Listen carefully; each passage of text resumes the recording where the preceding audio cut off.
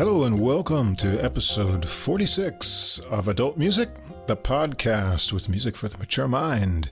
On this mic is your co-host Russ, and on that mic is Mike. Hi, Mike. Mike on the mic, as the Beastie Boys said long ago. How are you doing, Russ? I'm doing pretty good. How's your post-holiday mood? It's cold here, isn't it? It's cold. There's other things going on that I don't want to participate in. Right, there's that. I'm just kind of getting through it all with lots of good music. And, yeah, me too. On the few nice days we had, get some sunshine. And in between that, a little bit of booze and tasty food. And I guess that's all I can ask for, Right. I was listening to the Jazz United podcast, and Nate Chinen, who's a jazz critic that I really like. Oh, I listened to the beginning of that, as you said. Yeah, because he talked about his... he wants to listen to more music this that's year. his resolution, right? And he already does that. And I guess, I don't know that I want to listen to more, because I'm always listening to a lot anyway. Yeah. But another thing we learned about him on that episode is that he's a big... album collector, mostly vinyl in his case. But, he's kind of like my analog, I guess, because I collect a lot of CDs. Right. And it looks like this year is going to be a big CD collecting year, too. Yeah, now that this podcast is going, this is getting rough, folks. I went we through need an income. From our year-end best list of 2021, I ordered a bunch of, CDs that I decided I liked enough. Yeah. I'm going to keep listening to them. And then the last 2 weeks, I had to pass through downtown. So one great thing about Japan, I should say, the record stores, music stores for CDs or vinyl have always been really great in Japan. However, that's not the case for new CDs anymore. Really? Our Tower Records doesn't have much. The other music stores have downsized. Basically, you're better off just not even browsing, ordering online. However, the used stores are really some of them have bigger selections than the new stores too. So you can always go in and find some interesting things. And this week I picked up a few more interesting used jazz releases. What's nice about the jazz is a lot of the used ones will be like Japanese reissues from the 90s, like on EMI, and the mastering and the sonics are great. They sound really good, even if they're old recordings from the 50s or 60s. And a lot of them you cannot buy new any longer. They're out of production, and they're not on streaming. So I got some old Ben Webster, and I got a few other. I got a Stan Getz recording that's not available on streaming, and so it's sort of filling the gap in between, what I have and what I can listen to in streaming. So I still find, looking through the used items every month or two is worth my time. Right. I don't buy CDs here because I think they're a little overpriced actually in Japan. I buy them from classical CDs. I buy from Presto Music in England. And last year I bought so many CDs from them. They must kind of know of me, they must talk about me there by now. I've never been there, but I believe we were discussing. We saw that article that for the first time since 2004, CD sales increased last year. Now, I don't know if that's the corona effect of people being at home or if that's the adult music effect on you. It could just be. I may have done that by myself, everybody, because I'm going to need to move again because I'm not going to have enough space for these CDs. And I want them all around me, too. I don't want them like in storage or anything because I do go back to them. I'm kind of like Umberto Eco with books, although I have a lot of books, too. Yeah. But, he's just had like thousands and thousands of books, in his house. Right. I don't know. Well, what I like about books and CDs is they're quiet the rest of the time, when you're not reading them inside your head or listening to them. So, unlike other people, people we work with, people we may live with, that sort of humans in general. Yeah. Pets, they don't have to be walked. They just behave themselves. They're always there to make you happy. Tonight, we've got a real narrowed theme episode. Well, not too narrow, but it's another string thing. It's another string thing. Yeah. But before we get to that, as I said, this is episode 46. We're getting close to 50. Yeah. And so 50, we'll have to do something special again to celebrate. I think we'll need another face-to-face live. Oh, yeah, that could be cool. Yeah, for 50. All right, now, this time, if you're going to do a barbecue, I'm only going to get one kind of meat this time. Oh, you only want one? Okay. Last time we got sausages and steak. It was just too much, man. It was great. I enjoyed it a lot, but I was kind of, All right. I was like, yeah, probably should have just chosen one of these. You know? Yeah, it was good. I don't know. Maybe we'll just get two kinds of sausage next time. We'll see. Yeah, that sauce you put on the sausage, it was like real cacciatore type sauce there. That's my own sauce recipe. You'd be a good hunter if you were so inclined. Yeah. Yeah, all I need is some weapons. They're hard to come by in Japan. Yeah, with some rabbits and some cacciatore sauce and. So this week we're specifically like guitar, aren't we? That's right. We're kind of guitar, plucked string instruments. Yeah, plucked. That's right. Yeah. Well, it's guitar, and then we have a vihuela. So that's which is an early guitar. Yeah. Yeah. Well, before we get to that. The usual reminder to our listeners that in the episode description for all these guitar-esque recordings, you're going to find links to Spotify and Apple Music if you want to check them out while you're listening, after you're listening, or even before, although it's probably too late if you're hearing me say this now. And right at the top of the description, there's a link to the full episode playlist. That's all the recordings in one place. About 6.5 hours worth, I think, on Deezer, our preferred streaming platform. We can listen in CD quality, and you can also follow our podcast there at username Adult Music Podcast. Now, whatever platform you're listening to us on, and we're on pretty much everything, if you can't see the full description or the links don't work, come over and check us out on our host site, Podbean, where everything is neat and orderly and the links are all active. If you enjoy the podcast, please do follow or subscribe on whatever app or platform you're listening to us on. If you take just a moment to give us a ranking, write us a review, that helps us get listed in the browsing categories, which helps us get more listeners, and we'd appreciate that. Other than that, if you've got anything you'd like to contact us directly about, any comments or questions, our email address is adultmusicpodcast, that's all one word, @gmail.com, and we'd love to hear from you. You know, we've been doing this for almost a year now, and I'm still getting people coming up to me that we know, coming up to me saying, you do a podcast? How could they not know? It's all over my social media, I'm kind of always mentioning it, I don't know. Yeah, it's kind of it's one of those things. Does it happen to you? No, because I don't really want anybody I know to listen to it. Okay. I mean, usually when I start talking about music, people's eyes glaze over, and they. That's why we started the podcast. Yeah, so because we figured we'd talk to people whose eyes wouldn't glaze over. They could just tune in and turn us off whenever they want. We figured, somewhere around the world there have to be other people who like music as much as we do and are interested in, We should have a big adult music party one day. Like we go to some spot somewhere in the world and invite everybody, all of our listeners to come. That'd be a lot of fun. Whatever. Yeah, a big listening party.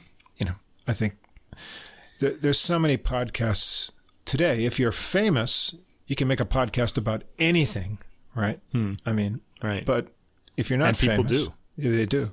But if you're not famous, it's got to be looking for that, special little niche of people who like. Or you can just talk about anything and no one listens to you. It's just, that's not a problem. It's not a problem. People like putting their voice out there. You find some kindred spirits. That's right. And at least, even if you get tired of listening to us, you should just check out the recordings every week, because we spend a lot of time searching through all the new stuff to bring the best to you.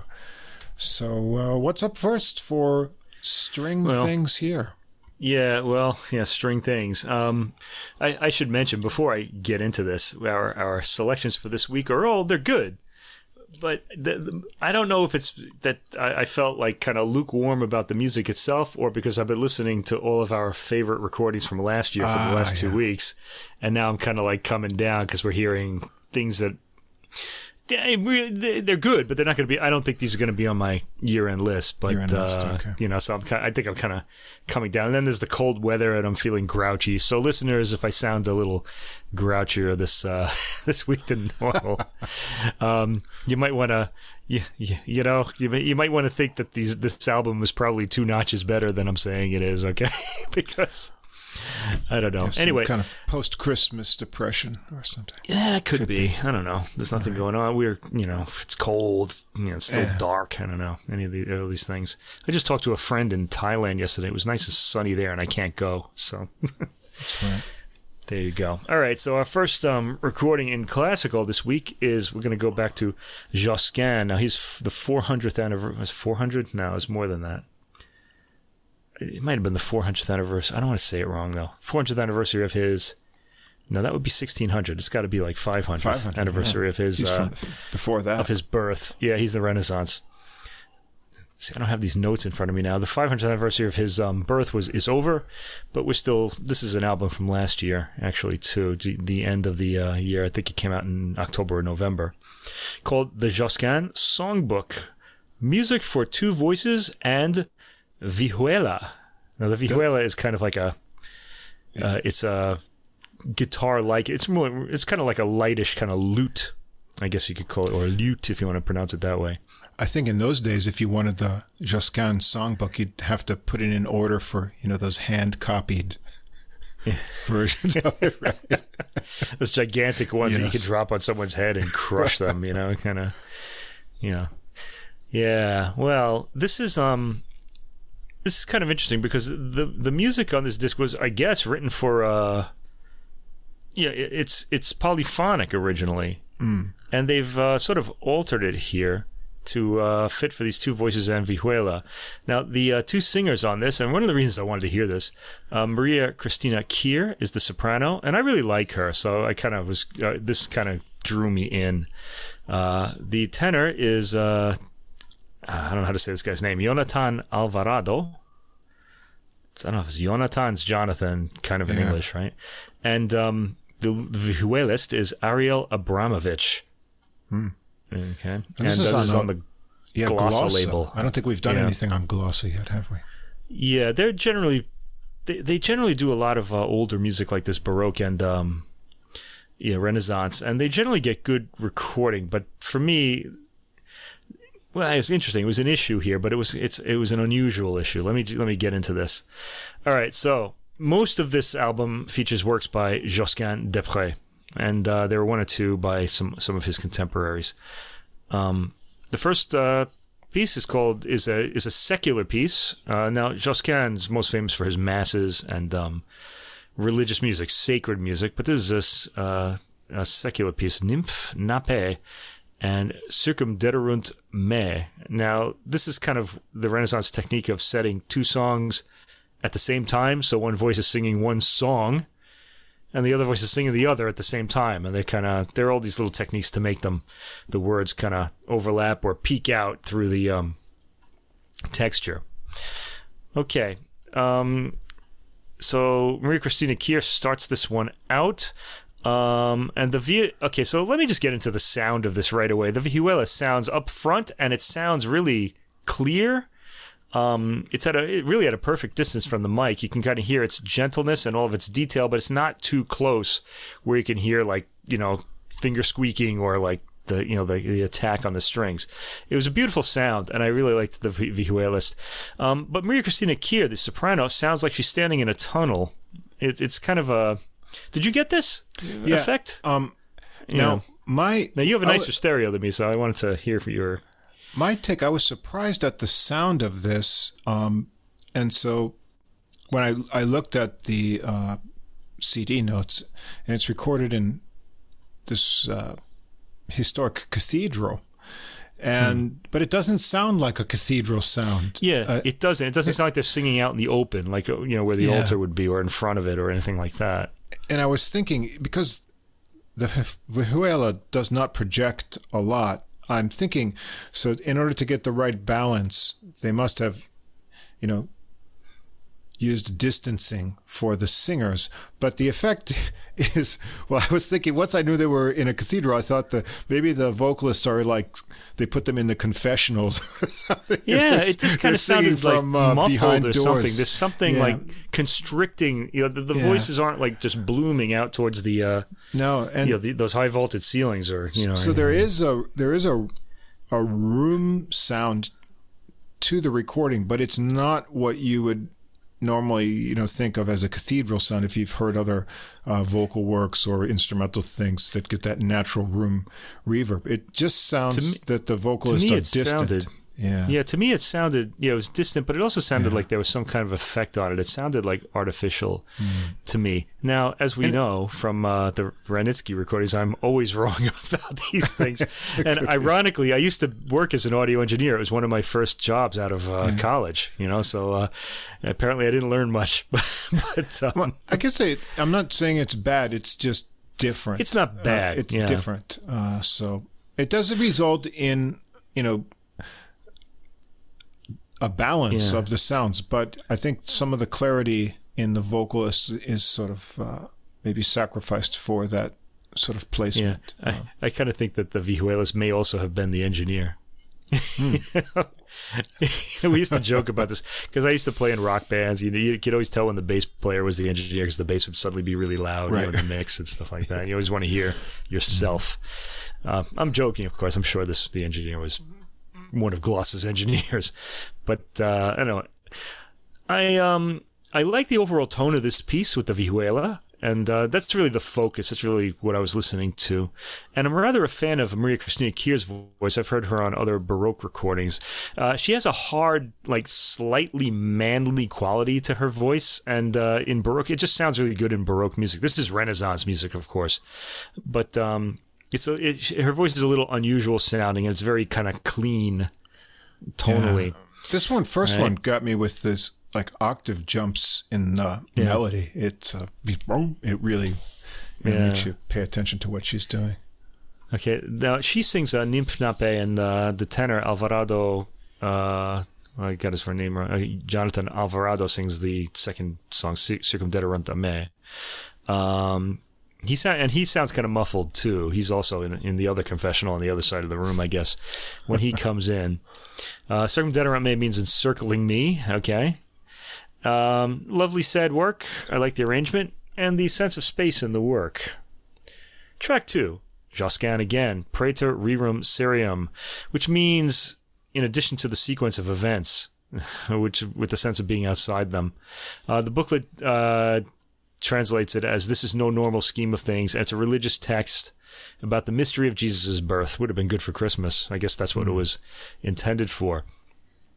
Okay, Alvarado the tenor starts with this one, and he sounds like he's singing from a distant grotto in this one. I said there's a watery sound to the production on this, and I don't know, it sounds like a filter to my ears. But it could be the space they're singing in. It sounds enclosed, though. It doesn't sound in the open. That's the problem. Let's see. Long-held syllables with no ornamentation and accompanied by the vihuela. This piece moves slowly, very beautiful. And in fact, the tone of this disc, I have to say, isn't going to change. All of the pieces are going to be at this speed with these singers. And the singers, especially Maria Cristina Kier, she doesn't do much to color her voice in this. I mean, what's she going to do? It's sort of, with this kind of music, it almost demands to be sung just straight like this. So we don't get much variety from her on this recording. Now, I do like her. She's been very good on other recordings I've heard. This the tempo varies very little among all these pieces, and so it's very much a recording of one sort of temperament. Right. I did like it a lot. I liked it too. Yeah. But it will put you in that one certain contemplative mood. Some of it contemplative, maybe good for falling asleep to if you're trying to doze off. That combined with the sort of muffled sonics makes it create a unique, atmosphere, both musically and acoustically. Certainly. Okay, there is a mass on this too, but it's not all together. And track 3 starts the mass with the Kyrie. which is the first of the 6 sections of the ordinary of the Mass. Actually, there might be more. The 6 that they usually set anyway.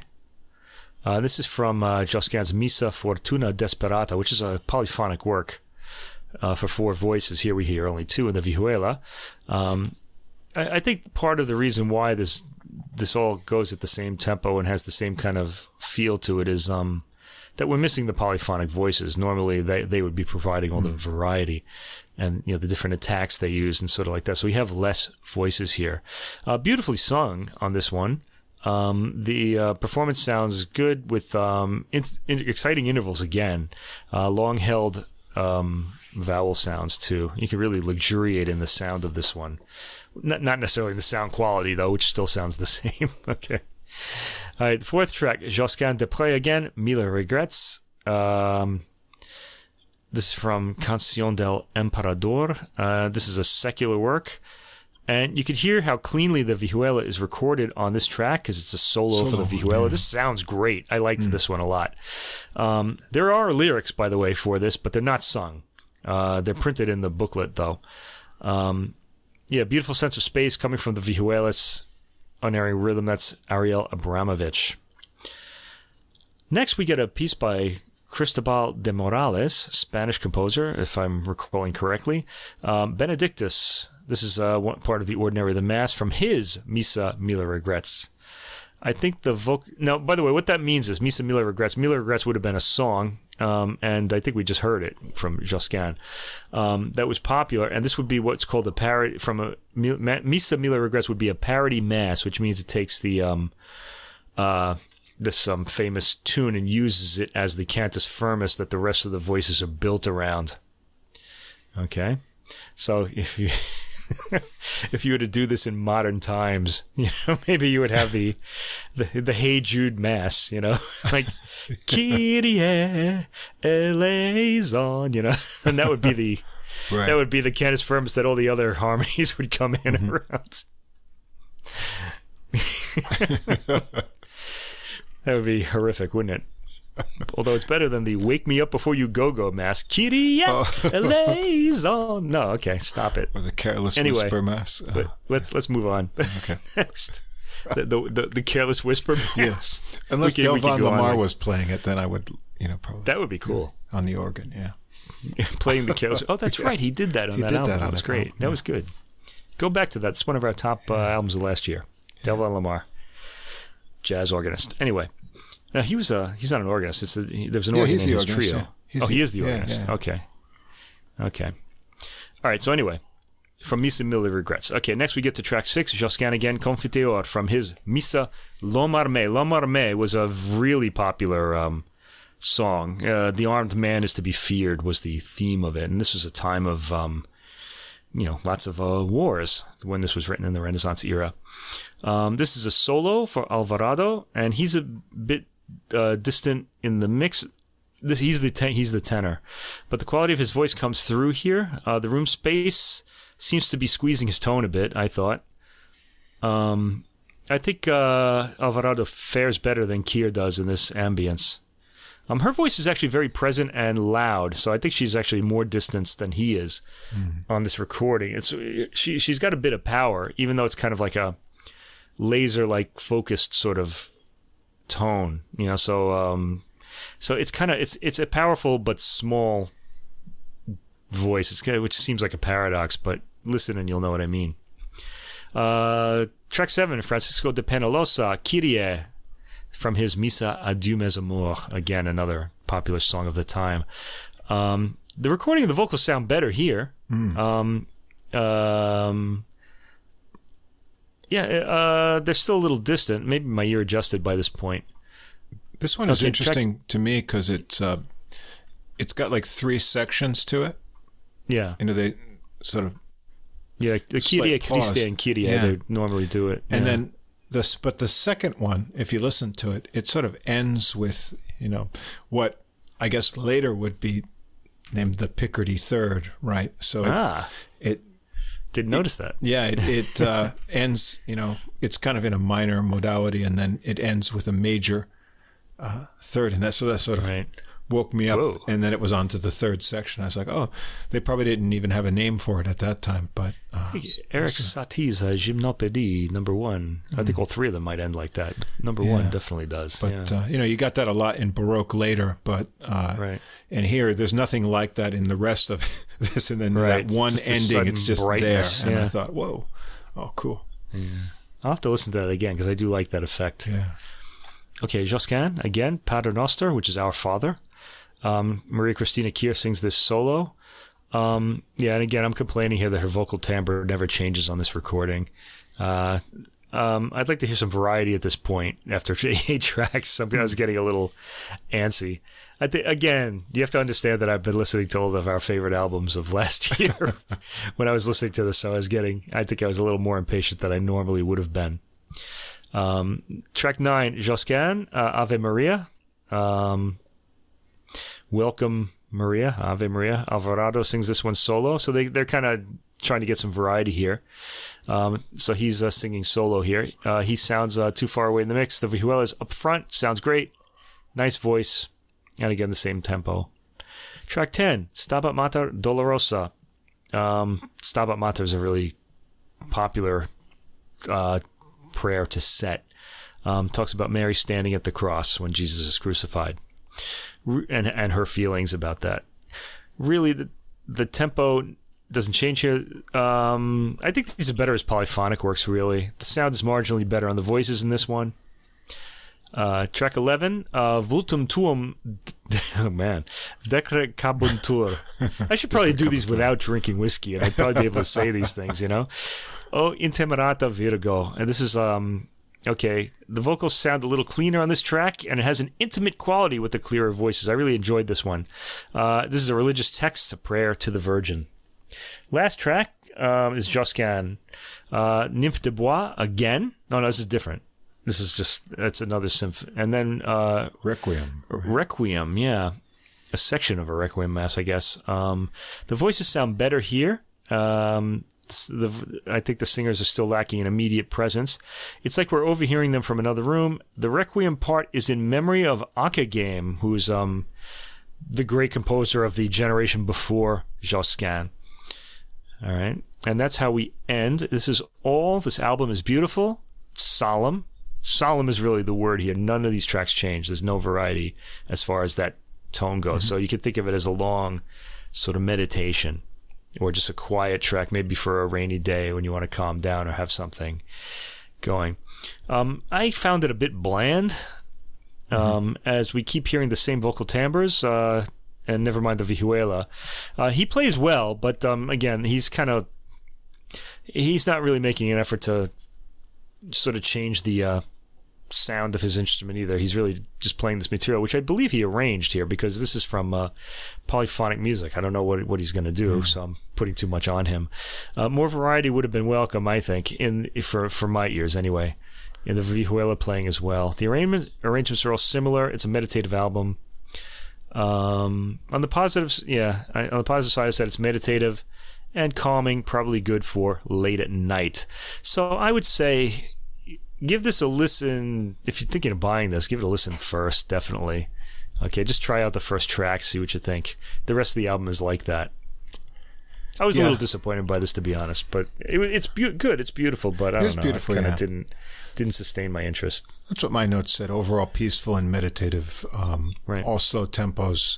Not a lot of variety other than the sort of variation of instrumentation between male and female voices, and then you've got the somewhat strange sonics. So if you're in the mood for something sparse and relaxing, this could be interesting. But with a little sacred note in there, note. Kind of. I called it. Rather than a cathedral, it's a room sound with the vocalist sounding other roomy. I don't know if that's a word, but I just other roomy. Other roomy. Not otherworldly. Not quite that level, but other roomy. Yeah. I don't know. But I think it's an album for the vihuelist. He seems to be the star because he sounds clean all the way through. Yeah. All right. Anyway, let's move on. Now, I had mentioned this is the next album is Asa Guitar. This features Philippe Jarouski, countertenor, and Thibaut Garcia on guitar, Spanish guitarist, I think. I'm pretty sure. And Jarouski is a French countertenor. Now, the interesting thing about this, I had mentioned Maria Cristina Keir has kind of like a mannish quality to her voice, although she sounds like a woman. I mean, there's kind of like a hardness to it, but she's definitely up in the soprano range. I mean, so none of that.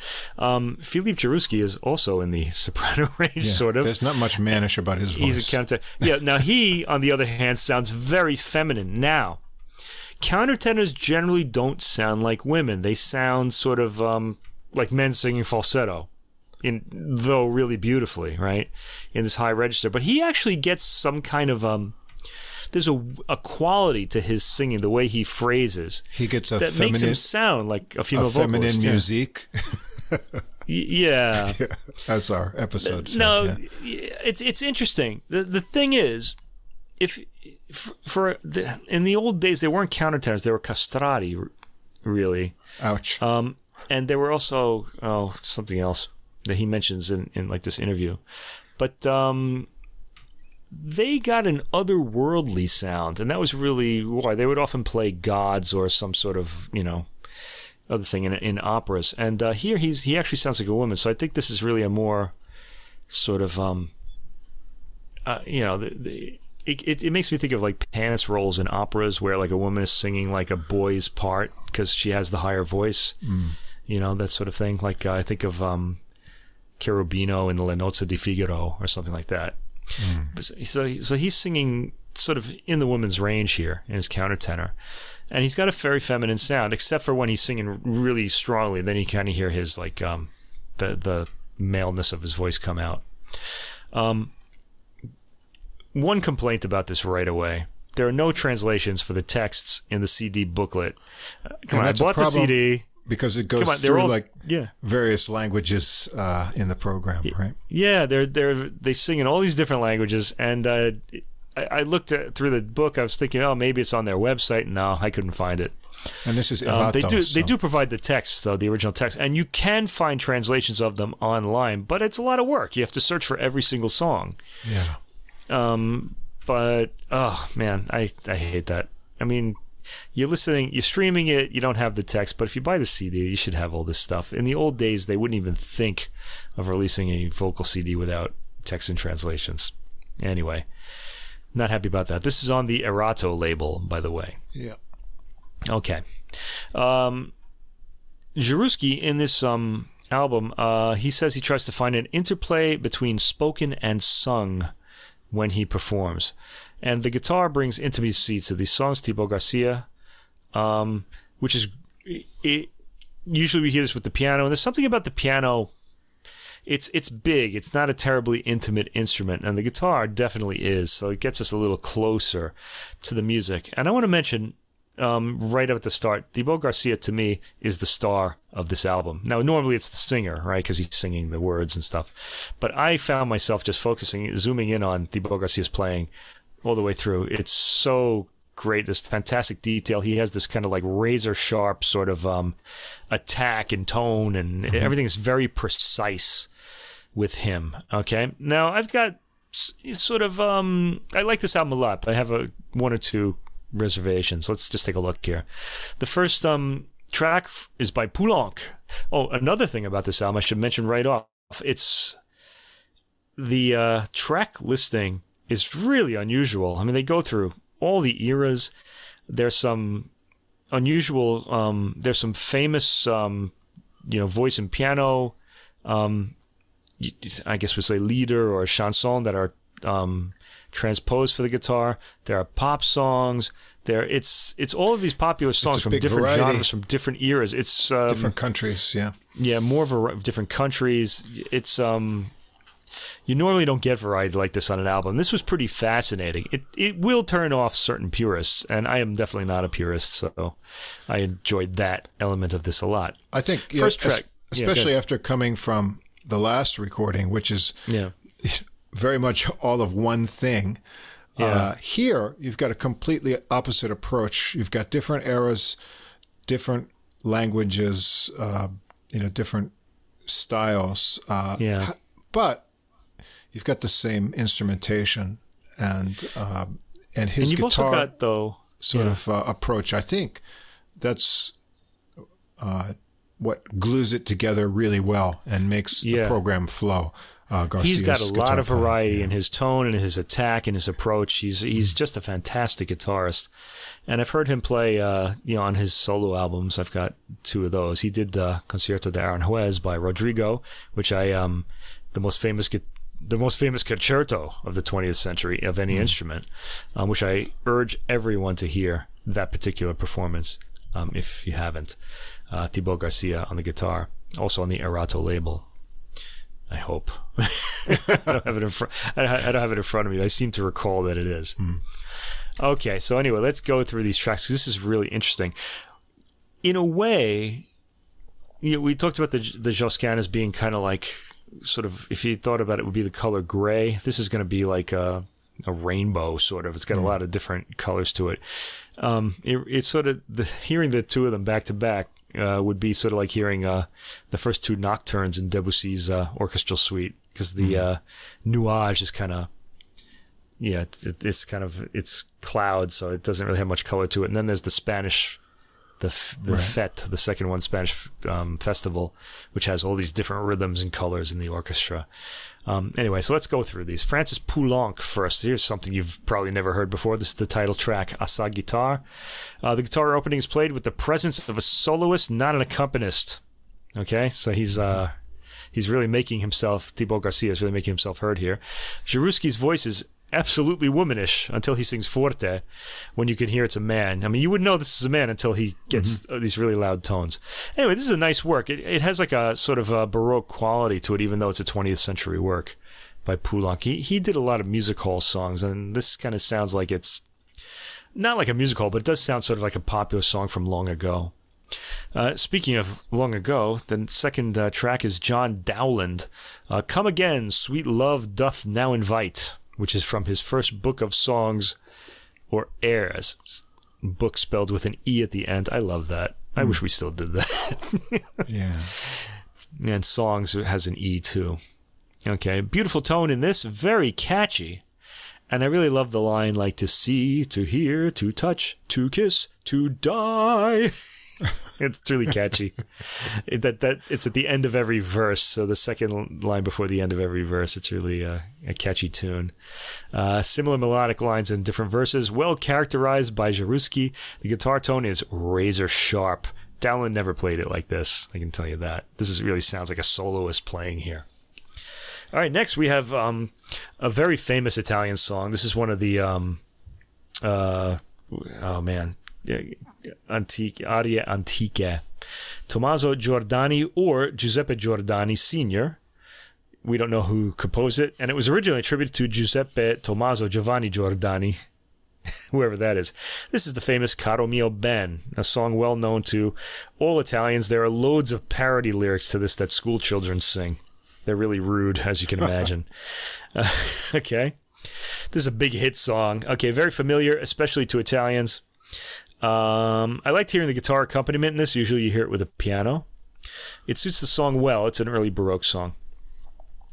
Next is Francesca Caccini. Now, the famous Caccini is Giulio Caccini, and I'm kind of wondering how related these two are. I should have looked this up. I didn't. There's nothing about it in the notes. The booklet provides only an interview with the two musicians. This is called Chi Desia di Saper, Who Desires to Know. This is another catchy tune that I've heard before, I could swear. I like the Spanish-style guitar accompaniment that suddenly slows for the middle of the verse, and there's even hand clapping during the Baroque figuration between verses, which I also rather enjoy. So right away, I'm kind of enjoying this album a lot. It's got a lot of variety to it. Keeps the ear engaged. You never know what's coming next. Track 5, Enrique Granados, El Mirror de la Maya. The Mirror of the Maid, I guess that is. Maya, I don't know what that is. I don't know Spanish. Pretty sound here. The guitar plays arpeggiated chords, while the melody sounds like something Dowland or someone from his era might come up with. Now, this is from a collection called 12 in Spanish. 12. Tonadillas en estilo antiguo, in the antique style. Do you know how? I don't know. Yeah, didn't learn Spanish. Oh, well. I studied it, but it's... You did, huh? A different life now, yeah. Yeah, right. The melodies does sound something like from that Baroque era. It's a little more emotive than music from the Baroque era, in the sense that it's going towards something a little more extreme. Baroque vocal music was, in fact, very emotive. Just think of the aria "When I Am Laid in Earth," which we're going to hear on this album, by the way, later on, by Purcell. Okay, there's some piercing, ringing high notes towards the end that leap out of the texture, and the rest of this piece is pretty quiet. Lovely melody. Granados, incidentally, interestingly, died in 1916 when his boat was torpedoed by a German submarine during World War I. It's a tough way to go. I know, it really is. Drowning, horrible. Torpedoes, yeah. Yeah. Maybe instead of tonadillas, you should have called it torpedas. Or it might have been a German, it might have been a U-boat, I'm not sure. But his ship was torpedoed and sank. And Spain lost one of its great composers. He was really up there, okay, in the rankings after Albéniz. Okay, track 6. Now this is really interesting to me. Franz Schubert, Erlkönig, the Earl King, one of the most famous lieder ever. The Earl King, it's a poem by Goethe, and singers generally love to sing this because they have to do 4 different characters. There's the narrator. The story is that this father is riding a horse and galloping furiously towards, I guess, his home or a doctor to save his son who's really sick, or he's really being seduced by the Earl King, who is trying to bring him into his spirit world. And at the end of the story, the boy dies, of course, in true romantic fashion. They really love those sad endings. Hans Christian Andersen, all that. Disney changes all this. But there's a 5th character, too, the horse, who's galloping, and you hear that normally in the piano.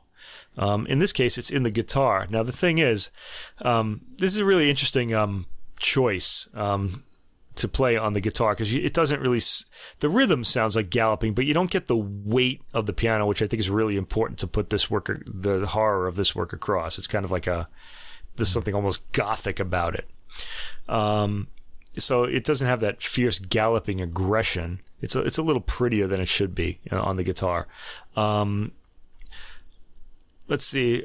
A lot of the more tuneful elements of the Erlkönig's voice and the accompaniment come out here. Usually the Erlkönig is characterized as some kind of an oily voiced tempter. Please come, it's kind of like, think about Dracula and like Bela Lugosi, that kind of thing. And but he's sort of portrayed more about more tuneful, like he's more of a seducer. Okay, the father usually sounds manly, not really here, and the boy, of course, sounds like a higher voice. Okay, and then the narrator is just kind of like this solid voice.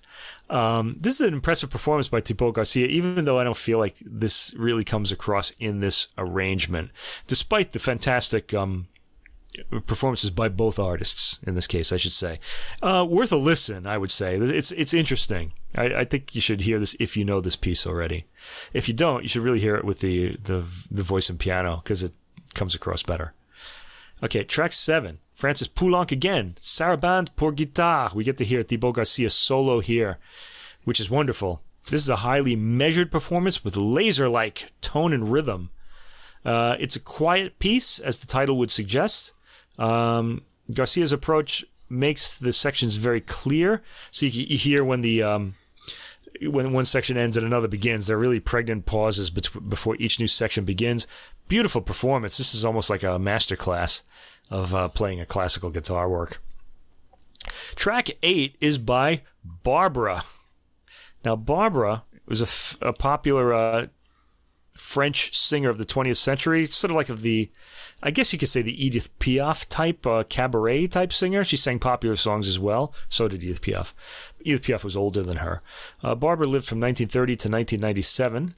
This song is called Septembre. Barbara was the stage name of French chanteuse Monique André Cerf. Oh. In the late 1950s, she was known as La Chanteuse de Minuit, the midnight singer. You know, though, Monique is a much better name than Barbara. You would think, right? Yeah. I don't know. Maybe not to Monique. Yeah. Maybe not to French ears. I don't know. Yeah. But there is they're naming a street after her. It's just going to be Barbara Street in Paris. Or Barbara Plaza. I forget what they're going to say. But they are naming something after her there. Okay, the tune has a Satie Gymnopédie type melody. It's in 3. It's a sad song about parting on a beautiful day in September. Not quite a cabaret feel. It's more of there's some lovely harmonics near the end in the guitar accompaniment, a nice touch.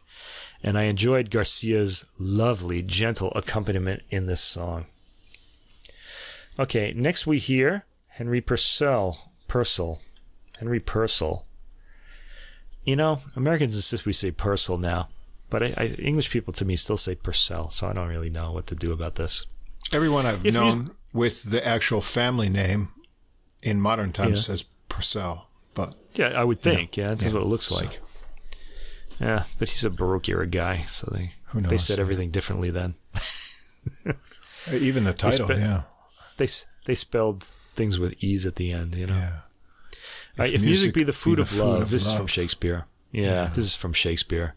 It's a favorite of mine. I've heard this a lot. Similar to the Dowland in the building of the things. There's another one of these like kind of piling on of like the building tension with the words your eyes, your mean, your tongue, you know, this kind of thing. Catchy, appealing song. I liked that a lot. The next song, track 10, attributed to John Dowland, but probably not by him. It's a very popular song from the Renaissance era. In Darkness, Let Me Dwell. I mean, why wouldn't you think it was by Dowland? Every song he wrote was sad. Some startling dissonances in this tune, such as on the words shall weep in the line the walls of marble black that moisten still shall weep. It's a great dissonance on that. Give it a listen. And on the word bedded in and bedded to my tomb. Oh, happy days, huh? Happy days again. Right. This does not have a jig melody to it. Jaruski, make sure you hear both of them. Okay, he's very good in this. He really draws your attention to those dissonances. Next, a work by a composer I didn't know about, Louise, what is this, Bonta? Okay, I gotta make this bigger. I can't see it. Louise Bonfa. Okay, Bonfa. Magna de Carnaval, the morning of the carnival, from the film Black Orpheus, Orfeo Negro, from 1959. We've heard many jazz recordings that have set these tunes or, you know, done their own improvisations on them. This is a real surprise, like the Barbara tune. A few more surprises to come. Jaruski hums the beginning. It has a bossa nova feel to it. I've never heard it like that. I actually didn't recognize this, and I do know the film. I've got it on Blu-ray, in fact. There's a bossa nova feel to it. The guitar actually has a line in this. I don't remember this tune from the movie, as I said. Okay, next, we're getting into this Brazilian feel now. Dilermando Reyes, Brazilian guitarist and composer. Rodo de Baiana. I hope I said that right. I don't speak Portuguese. This is a guitar solo. It's active, very highly detailed, and a real gem. Why haven't we heard this before? Brazilians probably have. I haven't. It has the lively Brazilian dance rhythm, catchy melody, and Garcia plays with Brazilian flavor. A real find. Okay? Check that out. Next, now, I don't know about you, but I thought I've heard everything that Mozart had written. Next piece is by Wolfgang Amadeus Mozart. Abendempfindung. Abendempfindung, which means like evening sensation or evening feeling. K523. I didn't know this song. It's in German. I'm not familiar with it. Hearing Mozart accompanied on guitar gives it a completely different profile. I'm pretty sure this was probably with piano. The tune paints a feeling of evening while the German text meditates on what will happen at the singer's death. It's a great follow-up to the Brazilian tune. It's like a... Brazil to Germany. Yeah, there's a good Brazilian life to German death. It's kind of a good contrast. Next, a name familiar to me, Giovanni Paisiello, very famous song. Hey, Giovanni. Nel cor più non mi sento. This is from the opera L'amor contrastato, ossia La Molinara. Okay, ossia means or, so it has two names. Nel cor non più non mi sento. It's a really famous song. Garcia really makes this familiar tune dance, which normally it doesn't, and I really appreciated that. He pulled out the dance rhythm to it, and Jaruski plays along. This is one of those tunes that exposes the voice, and Jaruski has no flaws to be heard. He even paints the words pizzichi and stutziki, which means pinch and tickle, as those things are being done to, as if these things are being done to him as he's singing. So he's like, me pizzichi, it's like he's kind of being pinched or something there. I like that kind of sort of word coloring. Nice touch. He's enjoying himself. This is a real joy to listen to. All right, the next track surprised me too. Another surprise, Ariel Ramirez. Alfonsina y el Mar. He's an Argentinian composer, famous for the Misa Criolla, which we may have heard. I mean, I've heard this work. I remember it from college. That it kind of had a brief popularity then in the 80s. And I don't know anything else by him, so I was really interested to hear this. We get a little Spanish flavor in this one, or perhaps an Argentinian folk flavor. He's from Argentina after all. Ramirez worked a lot with Argentinian folk music. The guitar part is interesting and draws the ear along with the singer, and that's where I was focused. I thought this was really great. Next, we get two tunes by Gabriel Fauré. Au bord de l'eau, Opus 8 number 1. Hearing this with the guitar, again, gives it a different profile. It's an art song. It's a light song, too, but it sounds much lighter here than it did with the piano. Track 17 is a nocturne. Garcia makes this fresh with his well-placed occasional harmonics. Really beautiful. This is something you don't hear on the piano. Very beautiful and evocative of night. Jaruski gets a quiet tone, though his voice is always bright in this. He's a bright voice. Next, Rossini, Gioacchino Rossini, Di Tanti Palpiti from the opera Tancredi. And this is just pure Rossini. Garcia is excellent with getting the danceability or simple liveliness out of the rhythms that can seem stale on paper. Some singers sing this and it just doesn't really come to life like this. Jaruski gets a brief flourish in this. It sounds like a simple cavatina. It's a simple, very catchy song, not like a full-blown aria. Track 19. This is a long album. Gerardo Matos Rodriguez, La Comparsita, one of the most famous works. It was certainly his most famous work. He's an Uruguayan composer. This is a work for solo guitar. It's a tango. And his first published work, Matos Rodriguez's first published work, is a full-blooded, lively tango rhythm, a real pleasure to listen to. Garcia gets this. It's really good. All right, as promised, Purcell, When I Am Laid in Earth, which is Dido's lament from the opera Dido and Aeneas. Very, very moving in the opera with its descending bass line like a Passacaglia bass, and the soprano sings over the full orchestra. A real tearjerker of a song. Not here, though. This is really better sung by a soprano, but that's okay. We're hearing different colors here. The guitar outlines the bass line at the opening, which is going to repeat, at least suggestively, all the way through. A nice performance here. I enjoyed hearing it in this guise, despite the fact that it didn't really move me all that much. Jaruski is understated when he sings the famous "Remember Me" line at the end. That's when all the tears start coming, when you hear that line. Not in this performance, though. It's more of it's a little more clinical, I thought. It sounds more like an art song here, and there's nothing wrong with that. It's enjoyable, and when I said clinical, I didn't mean that as a critique, or as like criticism or an insult. It's just that it doesn't, emote the way it does in the opera when it's sung with a full orchestra. And how could it really? You have all those great orchestral instruments helping to pull those emotions out of you. Paced rather fast to draw emotion too. This is faster than normal, which is probably necessary with a simple guitar arrangement. I enjoyed Garcia's playing at the end of this piece.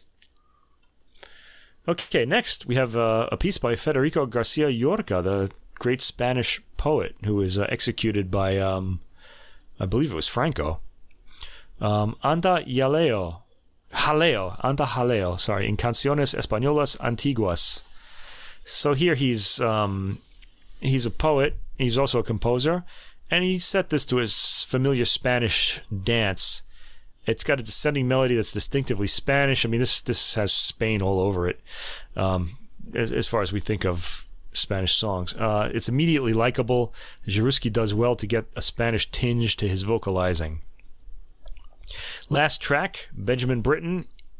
This is from his folk song arrangements, a bunch of works I'm not familiar with. Volume 2, France. And this is a French folk song, Il est quelqu'un sur terre. There's someone on the earth, or he is someone on the earth. I don't know. This folk song has a repeating descending bass line. It sounds like a Passacaglia to me. It's a spinning song, as we know from the line Va ma roue, which repeats in every verse, spin my spinning wheel. So it would be something that women would sing while they were spinning wool or yarn. It's sung at a slow tempo here. I expect that this song probably goes faster normally than it does here. And it ends the album on a mysterious note, which is a little unusual. It doesn't sound like it should be this mysterious, but they color it that way. Sensitive, very quiet accompaniment, especially in the last verse, and chanting playing by Garcia all the way through. So in conclusion, this is a nice mixture of the familiar and the unknown. Really an excellent program. Excellent guitar playing and singing. Jaruski is excellent in tone and timbre, but for me, Thibaut Garcia was the star of this album. He draws a lot of musicality out of the accompaniments and has you listening to him without having you forget about the singer. Now, if you're someone who doesn't really enjoy countertenor singing, you might have to adjust to this a little bit, but it's really worth it. This is a very musical and very interesting program, performance. Everything about this is really good, I thought. And the chances they take, though they don't always work, they're still interesting to listen to. You just described me. Did I really? Yeah.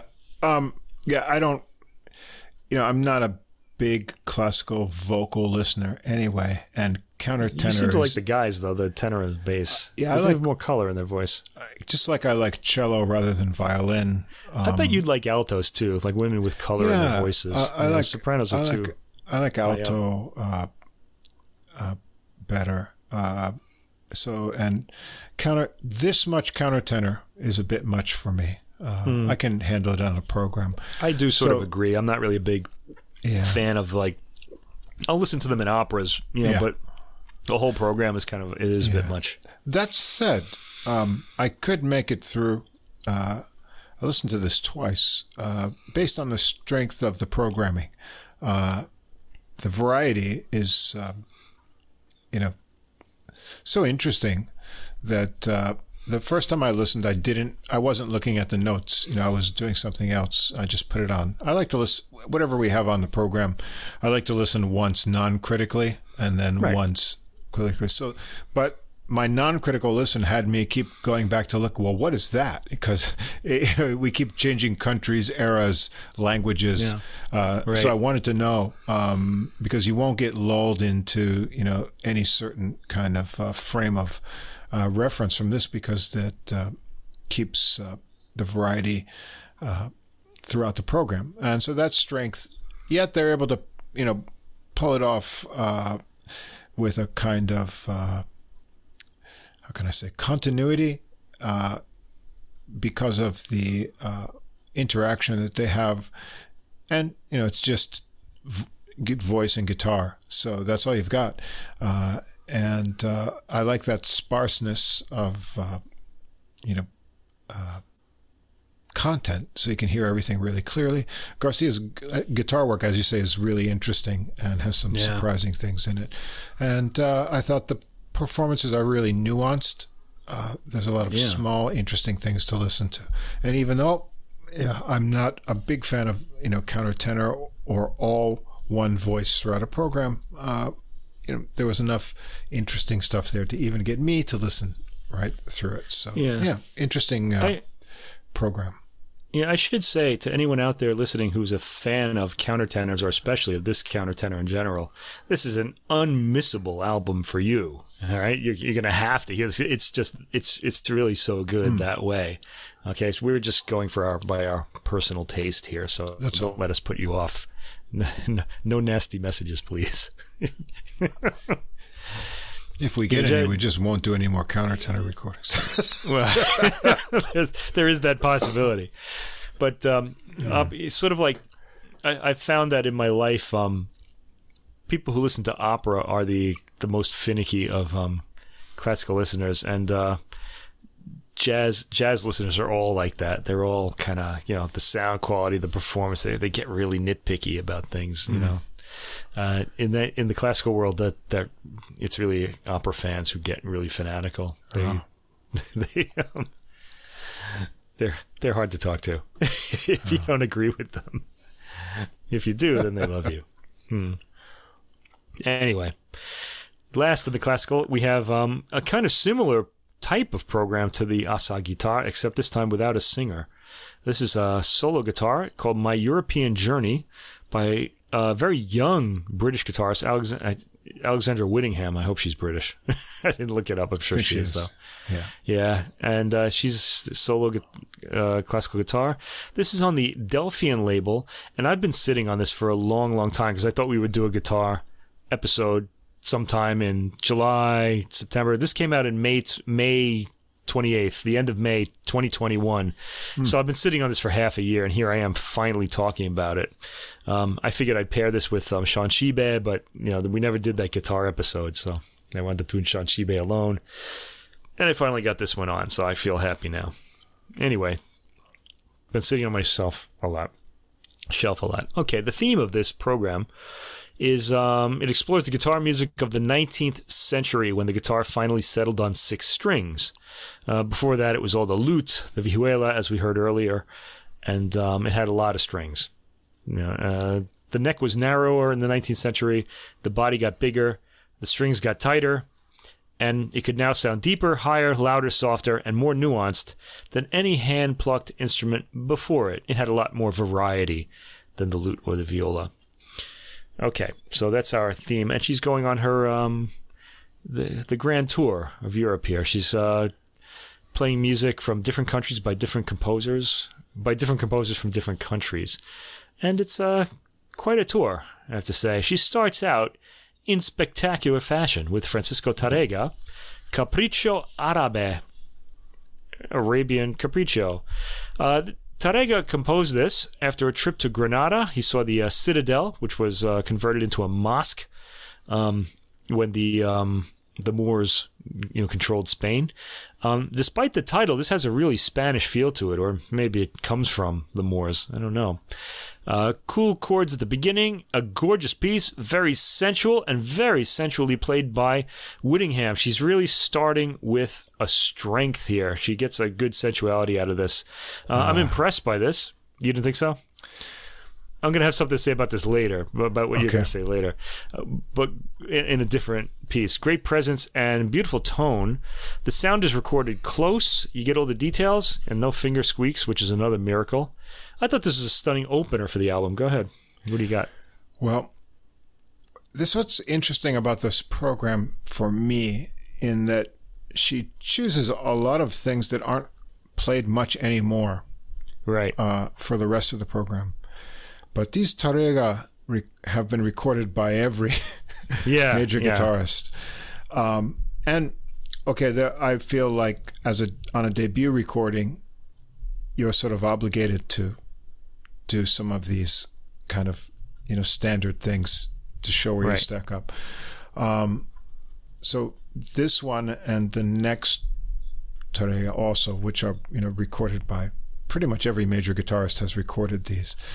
And so this to me shows what I feel is maybe the major weakness in the whole recording, which I would say. I know what you're going to say, because I'm going to say this is a lack of passion. The next track. Yeah, okay. But I thought she had it here. I don't know. I don't. That's okay. I actually liked her approach more on some of the other pieces that we'll get to. Because this whole recording is not any sort of technical showpiece. Not to say that a lot of the at the end it is. The last two pieces are. But none of the pieces here are particularly virtuosic showpieces that she selected, I feel. There's a lot more things she could have picked, but I think they're more musical vehicles. And I think that plays to her style. What I really like, she has a completely gorgeous tone. Yeah, she does. Her instrument in this recording that shows it off well. There's a beautiful sounding guitar. And I really like her articulation and, her attack and the variety that she displays with what she does with her fingers. She can change that attack for a variety of effects, from a very soft approach to something that gets a completely different kind of attack and then different tone. But on these two pieces, I was disappointed at the beginning. The tempos are rather slow, and then I just felt like missing that kind of fire for Spanish pieces that I expect. But I didn't mind that kind of feeling later on in the program, but I'll come back to that. Okay, I think I went into this, not knowing what to expect, basically. And I was really surprised by the first piece. I thought it just leapt out. Now, the thing is, what you said is, in fact, sort of what I said about this second track, the second piece by Tárrega, Recuerdos de la Alhambra. This is also inspired by Tárrega's trip to Granada. And the booklet says it has the feel of a Chopin nocturne. I don't really think so, though. Now, in this piece, Tárrega uses a tremolo effect to keep the melody solid. And I thought Whittingham's tremolo, maybe it's recorded too close, or maybe she's playing it too loud, because you can hear the idiosyncrasies of the attack. I think it's too slow. Not even. It's not even either. Right. It's too slow to get to that evenness that most guitarists do it at. I listened to a few other versions I have of it just because I wanted to make sure. Oh, interesting. Okay. And because I've heard John Williams play these type of tracks, and it just sounds fantastic when he does it. that's an unfair comparison, because this is a debut recording, so I don't want to. Yeah, she's a very young. So. Okay, so I said this is an impressive performance of a piece that sounds really difficult. It's fluently played. The feel isn't completely right, though, I said. Some of the Spanish flavor is lost in the technical display, unlike the first piece, which I thought was more idiomatic. Now, here's the thing. I thought that the first two tracks kind of outlined in miniature what we're going to hear on the rest of the album. I liked the first track, but the second track I thought the technique got in the way. And I do agree. She is kind of lacking in passion, and I'm going to come back to that in the last two tracks. Anyway, let's move on. Jamie Bosch, Brimborion, romance from his Romance sans parole, Opus 11. He was a Spanish guitarist who went to France. He preserved the Catalan flavor of his music. The title means something trifling or charming. And the fifth and sixth strings are tuned down a tone in this, putting the piece in G major and allowing the guitarist to play heavily on open strings. It has an idiomatic Spanish feeling to it in Whittingham's hands. I liked this one a lot. I like the tempo here, and I thought this one shows off her variation in articulation really well. You get some really nice tonal variety, and I thought that worked well in this one. Okay, next, J.K. Mertz, Elegy, one of the album's centerpieces. It's a very long piece at 8 minutes and 50 seconds. Not very long. It's quasi-operatic, according to the booklet. I get what they mean by that. That becomes more true, really, as the piece goes on. The composer, Mertz, is Austro-Hungarian. Many of his works were rediscovered by scholars in the 1980s, and he wrote for the 10-string guitar. So we're finally away from the Spanish feel here. This is a slow, expressive work in 3/4, with melodies passing from the bass to the tenor. So this gives the guitarist an opportunity to show off some melodic technique in kind of keeping the melody. Very expressive playing from Whittingham. Now, I'm using the word expressive, and like you said, she does lack in passion. This isn't really a passionate piece, though, so we don't miss that here. There are subtle pauses and the vibrato to wring a bit more tender emotion out of the material. I think she's very good here. Next, Katharina Josefa Praten. This piece is called Forgotten, and it's an impromptu. She was German and worked in London, where she married her husband, Robert Sidney Praten. Her maiden name was Peltzer. This starts with some complex harmony, but smooths out after that into an appealing melody in 3/4. It's pretty. It's a little short. Sixth track, Frederick Rung, Humoresque. And he's Danish, a conductor, published a series of guitar miniatures. This one is very brief. It's dancey and comical in its hesitating pauses. Whittingham has the sense of humor to put this across. I was very happy to hear. This is a nice little piece. Track 7, Napoleon Coste, Le Départ, Fantaisie Dramatique, Opus 31. This is another long piece at 10 minutes. It tells a little story. Coste was a French guitarist, and he played an instrument with an unplucked seventh string that lent extra resonance to the other six. This piece was written in 1856, and so it was inspired by events of December 1855, when French troops returned to Paris following the siege of Sebastopol in the Crimean War. The work also references their initial departure for Crimea. It has a grand opening marked Andante Largo, then there's a bugle call, and then the return of the marching army. The grand opening is a bit somber, after all the army is departing. At 2 minutes and 10 seconds, we hear the bugle call. And then there's a complete change of character in this section, well characterized by Whittingham. She's good at doing happiness and joy. She puts that emotion across really well. The return section starts at 4 minutes and 20 seconds with a square sounding rhythm. It sounds like it's in 4. It's not a march. I might think military. I always think I'm going to hear a march, but that's not the case here. It's all pretty easy to follow as Whittingham provides pregnant pauses to draw your attention to the changes in this 10-minute work. Next, you get to some shorter pieces. Ernest Shand, Legende, Opus 201. Ooh. Man, some people wrote a lot of music. A pupil of Katharina Praten, who we heard above. He wrote Britain's first guitar concerto and became one of its best-known music hall acts. And this does have a bit of the melodic music hall quality to it. Lots of decorations. There's some warm humor in it as well. The two notes following the two harmonic notes. They're two harmonic. And then there are two chords. It's really cute. I thought this one shows off her tonal attention very well. The gorgeous sound she gets. So. Yeah, I wrote that she feels really at home in this, and I guess she would. Mm. It's by a British musician who worked in the music hall in the early 20th or the early 19th century. There's a gentle warmth to her shaping of the melody. Ninth track, we get another piece by Ernest Shand, The Gnomes, Opus 77. This is a descriptive piece with a lot of suspensions in it, and it has the feeling of a gnomish dance like you'd hear in Grieg. All right, now here's where I start to have some trouble. The tracks 10 and 11 are both 11-minute works, the two longest works on the disc, and they're both by Italians, although one of them is born in Switzerland. He may be Swiss. These works require virtuosity and passion, and I feel like Whittingham kind of lets down the side here, although she does play them very competently. Legnani, let me go through this. He was born in Ferrara, Italy, but was associated professionally with Ravenna, and he tried to cultivate a guitar technique that would see him compared to Paganini, but he wound up sounding more like Chopin. That's not a bad thing, though. No, just kind of different target, though. But it's kind of like you aim at this target and you hit another one. It's kind of like throwing a ball, like bowling, and you throw a ball into the other lane and get a strike in that lane. Yeah, exactly.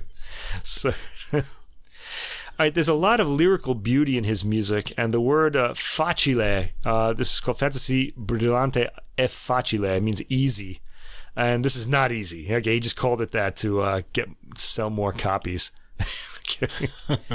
That's such an Italian thing to do. Especially from that era. All right, it's in two parts, a spacious introduction in A minor and a playful allegro in A major. The relative major, not the relative major, losing all my music vocabulary here. What do they call that when the major is the same as the same note as the minor? Key. Usually you're going to go from major to minor, but so this one. There's a name for it though when they're both the same. I can't remember. Parallel. So C major, the relative minor would be A minor, but this is it's killing me. I'm going to remember it later. I hate this. If only I was still in school, I'd know. Anyway, this starts with slow strumming, which gets interrupted by more agitated strumming on a different chord. There's a lot of build-up of tension in the introductory section. Very exciting. The main section begins at 2 minutes and 5 seconds. It's lively and has that sprung Italian rhythm. Bright, sunny, and energetic. And then sections follow, all of them with catchy melodies. Okay, so Whittingham, when she plays this, she has the smile that the music requires. She has good energy, but I feel like this could have used a lot more fire. It's a difficult piece to play. I can hear a bit of the effort she's making in the playing, and that's going to work against pulling this piece off. These lines, when you hear melodies like this, they need to be tossed off like they're effortless. I mean, you're seeing this instrumentalist do this amazing thing, and he's got to be like, it's nothing. It's so easy. You know, we're not getting that from this performance. That doesn't mean it's a bad performance, but it is lacking in fire. She gets the sunniness of the music, though, which is very appealing. So there's a real like Italian sunshine and smile kind of feeling to her playing. I thought the performance was a little, it was a little staid, I guess. You have to throw caution to the wind in a piece like this. But she's very young. I am sure she'll get there. By the way, as I had said under that, is parallel minor for that. Parallel minor, right? Thanks. Yeah. There you go. That's what I was looking for. Okay. Oh, I gotta remember all this stuff again. I feel good when I know these things. I feel like I'm back in school, like thinking about these things all the time. Back in school. It's so good. Anyway, last track, Giulio Ragondi. Introduction and Caprice, Opus 23. This guy was born in Geneva, raised by a guitar-playing Italian who later abandoned him in London. Ooh, what a bad place to be left alone. I don't know. Not even left alone. Jeez. Wow. Okay, Ragondi became a renowned performer. Didn't seem like it hurt him too much. I don't know. Yeah. This piece has two movements exploring the minor and major tonalities of the same key. Again, parallel major minor. A slow adagio in E major and a lively allegretto in a minor. He's going backwards. He's going to the minor in the big section, which eventually goes to the major again at the end. This piece requires constant virtuosic display. It starts slowly with widely spaced melodic notes. There's some pretty naughty figuration in the intro, which is very appealing to the ear. It's very catchy. The main section starts around the 4-minute mark, and there's quite a bit of tricky figuration in the melodic lines, this time at high speed. Okay, Whittingham, good player that she is, plays with precision, but again, lacking in fire. Okay, you really want this to just sound effortless, even though it's not. She does a lot of slight pauses between phrases that worked so well in bringing emotion to the front of the shorter pieces, but it's not so effective here. In fact, a lot of the tension and release really depends on knowing when to slow and when to speed up and when to, play louder and softer. And I feel like she mistimes a few of those runs here. It doesn't really work for me. There are all sorts of subtle tricks used to put passion across, and I'm not hearing them so much here. A mature artist is necessary to put this work across. And again, she's very young. I'm sure she'll be doing this one day, probably soon. She has a lot of necessary elements already, but not the whole toolkit. In short, this is a very enjoyable debut performance recording. It's got a lot of unknown guitar works that I was delighted to hear. Yeah, and I agree with Russ that she's lacking in passion, especially in the last two works.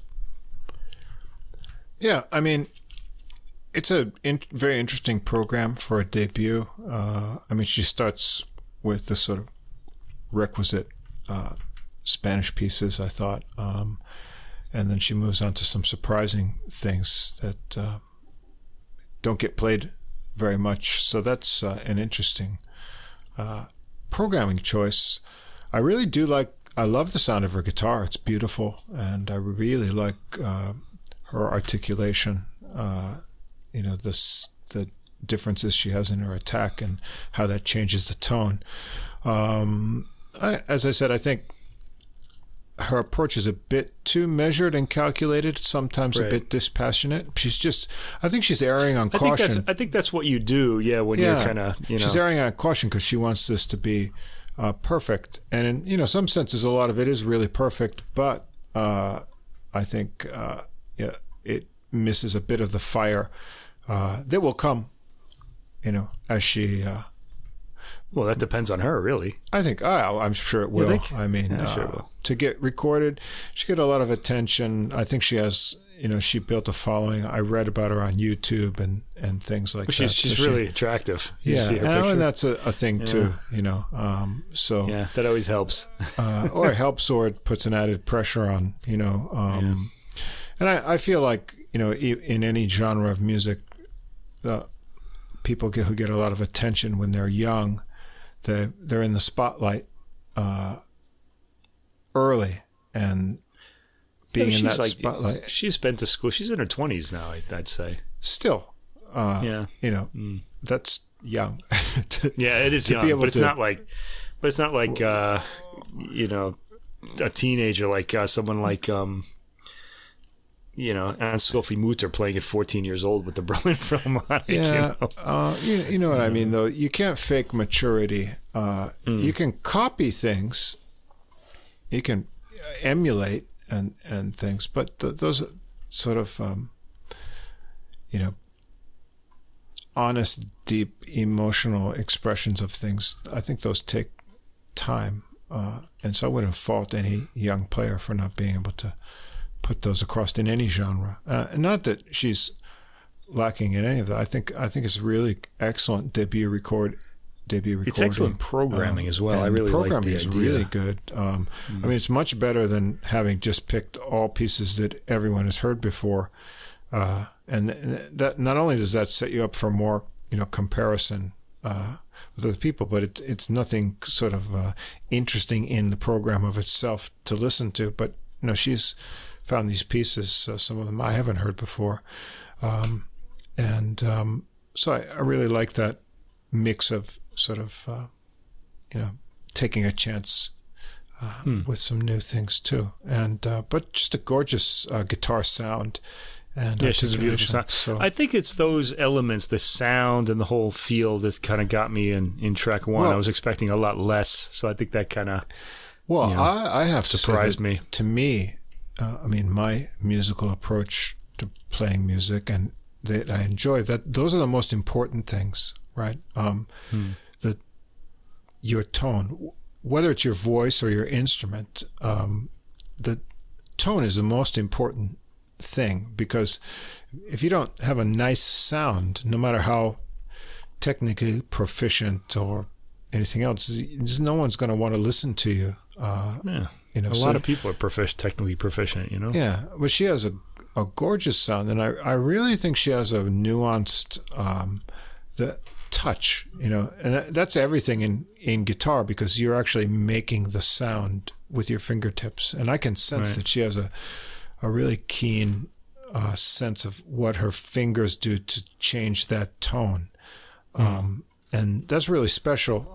There's a lot of really good guitarists technically who are boring in the tone that they play. It's not as interesting as what she already has here, I think. So I don't want to sound too harsh on this, because I thought it's really what she does. She's very young. Really it is an excellent debut recording, let's say, but she's still got some ways to go. And but she's young, and if she's got this much of a sense, I don't know if she was the sole selector in this material, but if she continues to find these kind of interesting pieces to record in the future, that'll be not only great to listen to her sound develop, but also if she finds more and more music that needs to be recorded more. So, let's hear it. Yeah. All right. Guitar classical. Now on to guitar jazz. All right. I've had a bunch of guitar recordings sitting around for a while. Yeah. They're going to all be launched here tonight. And we're going to start out with, all of these are really cool. But we've got Mr. Craig Brand, and he's got an album on Steeplechase record label called Past, Present, and Future. Now, Brand is a native of the great jazz city Windsor, Maine. No, that's a joke. Anyway, no, he is from Windsor, Maine. He is from Windsor, Maine. Yeah, but and if you see Craig Brandt, he has that good old country boy kind of look to him, but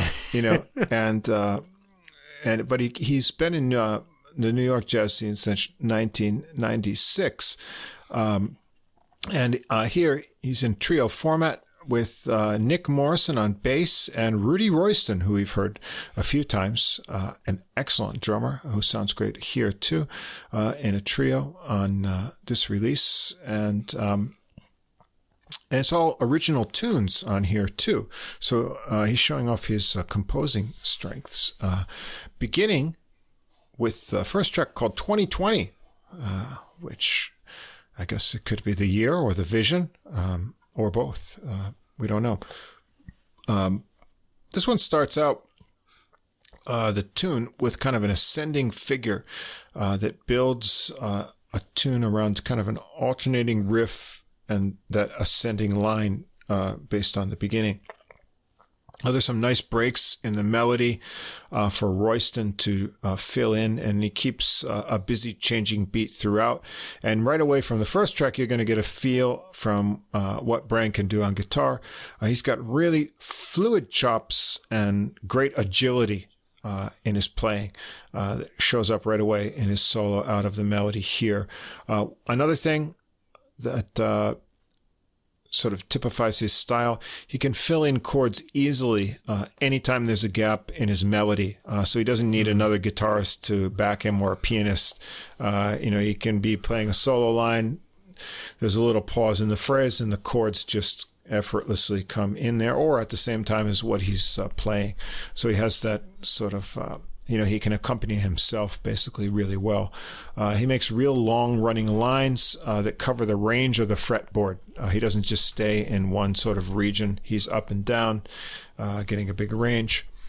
He returns to the tune chord shape after his impressive solo, and Royston gets some time to show off there as well in the fills. Morrison mainly adds kind of syncopated figures to Royston's groove on the first tune. The second tune on here is called Someday for SG. I don't know who that is, but it's a slower tune. Brandt plays gentle chords on this one. He's got an intro line, and he uses some tremolo, so he's got the bar going. That's an integral part of his sound to get a little bit of a pitch variation, and he uses it really tastefully, not too much. He works in the melody, again, keeps the chords filled in when you want to hear the harmonic bass that he's working over. Morrison keeps kind of a heartbeat going underneath this one. Royston's got some nice cymbal textures going. About midway through the tune, it breaks into a swing, and Brandt weaves a kind of mix of relaxed and speedy lines. He uses some really interesting interval ideas and builds off from them as well. He's a very imaginative player. He's got a real creative sense for melodic ideas. Morrison gets a solo here as well. He doesn't have a big bass sound, but he does have a nice tight attack that helps him show off kind of rhythmic ideas. On the end melody, Brandt finishes with, again, some kind of tremolo pitch play to end things up. Track 3 is Elijah Boy. It's a tune with a really cool stop-timey bluesy riffs that's sandwiches another section of descending figures. Brandt shows off his speed and articulation variety on really long-flowing solo lines on this one.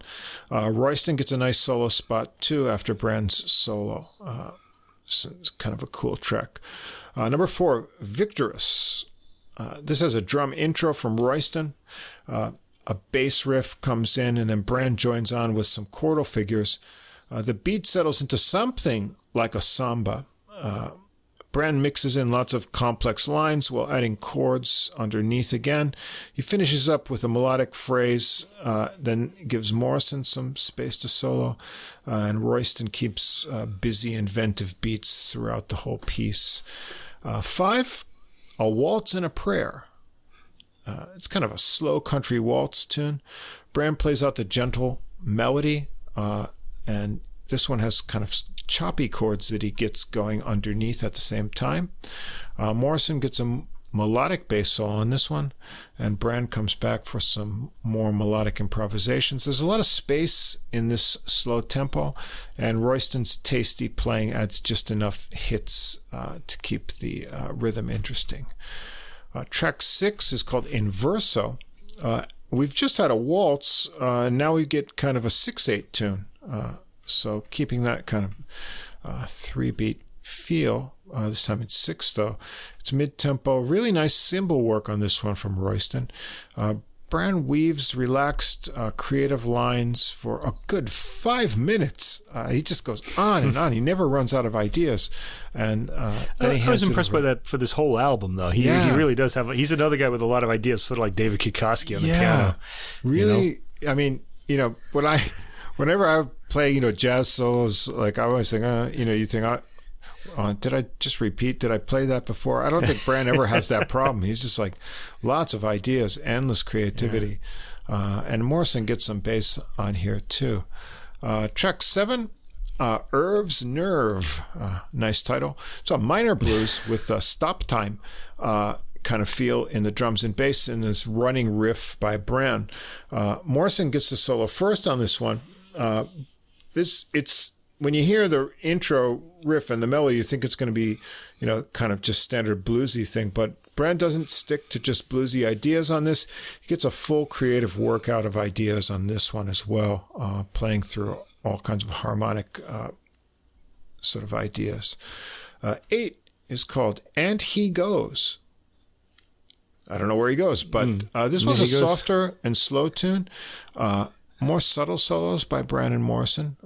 Nice contrast. And we end up with 9, Avian Azur. Okay. This one has rhythmic bass intro. Royston gets a slow beat going then, and Brand starts with some slow chords for an intro. Then he gets off to some really fast runs, signaling the changes to come. Once he starts soloing, Royston doubles up the beat to a fast pace. Morrison gets into a really fast walk underneath that. And Brand really shows off his speedy chops on this one. There's some really fast technique going here.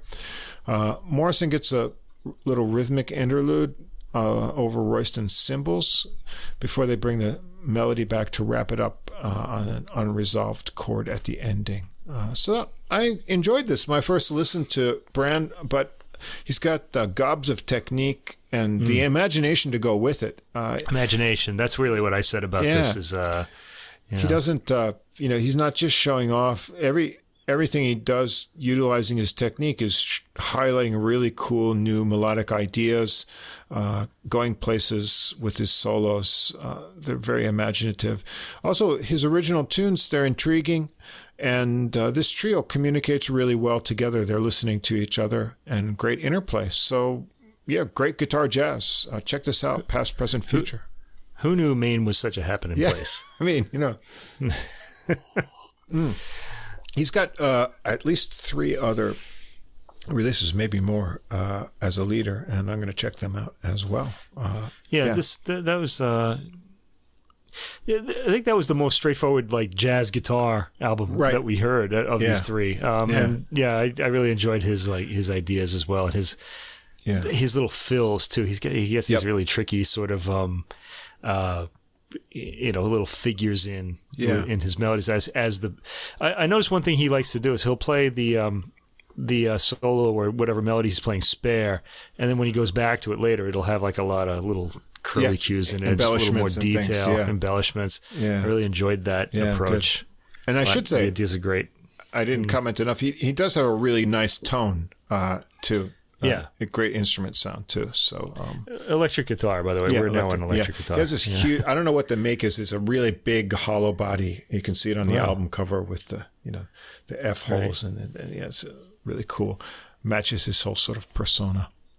Yeah. All right. How about that? Next up, also on the Steeplechase label, Puzzle People by Nate Radley. So Nate Radley, guitarist from Concord, New Hampshire, another big jazz town. Yeah, there's New England dudes here, right? They're taking over. Yeah. But Radley studied music at New England Conservatory, great music school, where he graduated in 2000. But not a jazz school, though. It's a classical school, mostly. Classical school. He went to New York a few years later, and he's got his own trio active there. He's recorded with a lot of other famous jazz musicians, Dave Scott, Greg Osby, Chris Potter, John Hollenbeck, Billy Hart, Seamus Blake, and a lot of others. And he's currently a member of the jazz faculty of Princeton University as well. So he's made quite a career for himself. On this recording, he's got Jay Anderson on bass and Adam Nussbaum, a very veteran jazz player, on drums. And he's a very interesting concept to me. Also, a really cool guitar tone. In addition to his great jazz chops, he brings in sort of bluesy rock kind of tendencies and some country sort of sentiments too. And this kind of reminded me of the 1950s a lot. That kind of guitar sound, or if anybody heard like the band Jeff Tweedy was in before Wilco, like Uncle Tupelo, it's got that the sad, lonesome American sound, the wide open spaces. He's got a bit of that going. And some of the sentiments, like a few months ago, we did a Charlie Ballantyne's new album. So sort of jazz guitar with a bit of rock edge to it, but in the trio with acoustic bass, that kind of same concept, which I think works really well.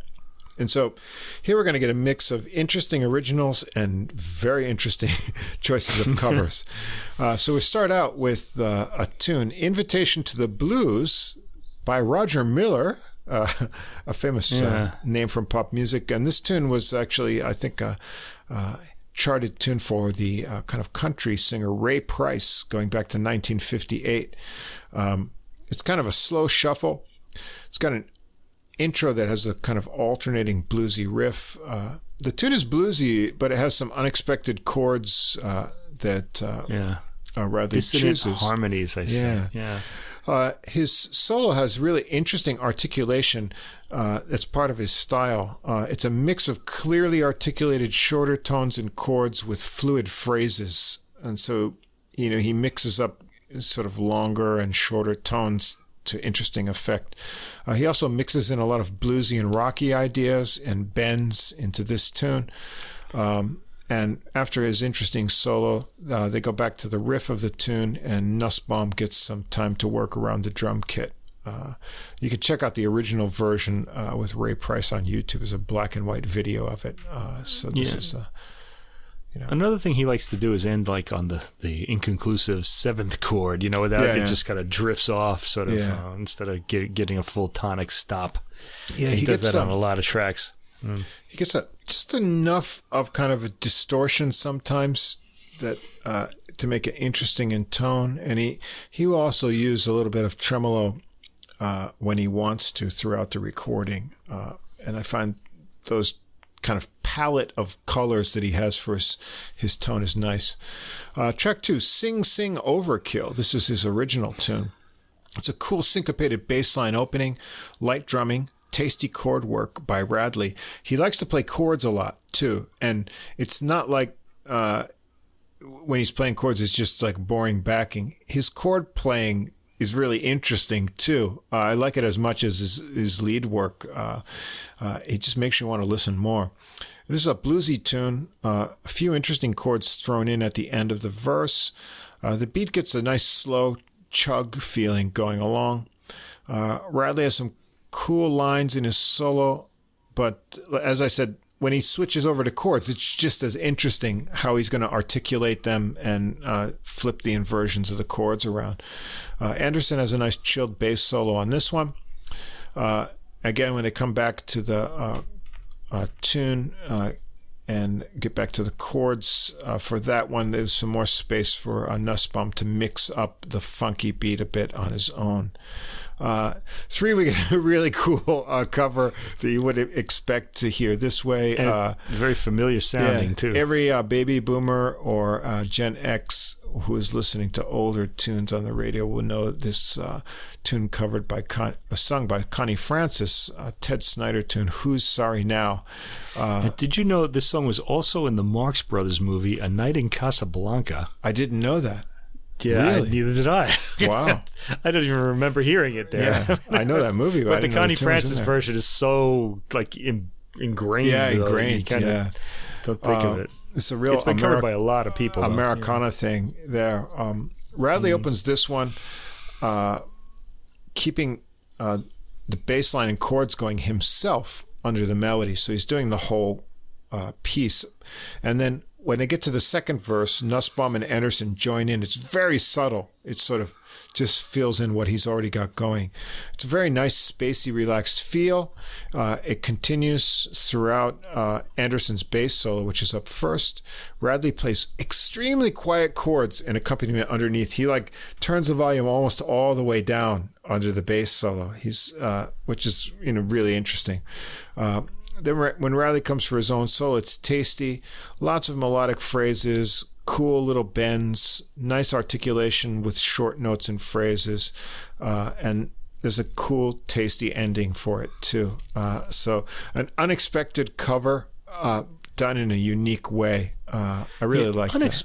Unexpected, though, it does fit. It fits perfectly into the whole 50s rock vibe of this album. So it's really, in a way, it's surprising, but it's not a surprise at all at another level, It just matches his style. Now we've got an even older tune, I'll See You in My Dreams, Isham Jones, originally recorded by Isham Jones and the Ray Miller Orchestra in 1924. It's got an original repeating riff idea that he adds, and that's his own arrangement. As soon as the melody starts, you'll recognize this famous tune. You may recognize it because you heard the Pat Boone version, which is the most recent one. I mean, there's been recorded by so many people, including Mario Lanza. He also also did this. Maybe we'll hear Freddie DiTommaso do it one day. Wouldn't surprise me. Radley mixes in some overtones in the phrase gaps of the melody. It's really cool. Nussbaum works some faint, tasty brushes, and Anderson gets a tasty melodic bass solo here too. When Radley makes a solo, it's kind of interesting. It's got these disjointed notes and phrases that he starts out with, but then he ties them all together as he goes through. And Nussbaum works it into a more kind of driving swing beat. After another soft turn at the melody, Radley gets some nice freer solo ideas in before the end of the tune. Interesting sort of flowing of ideas in this one. Track 5, another Radley original, Kamikaze Frisbee. Nice good title. It's a cool minor bluesy tune, a busy kind of 8-beat feel, but it changes to a swing bridge.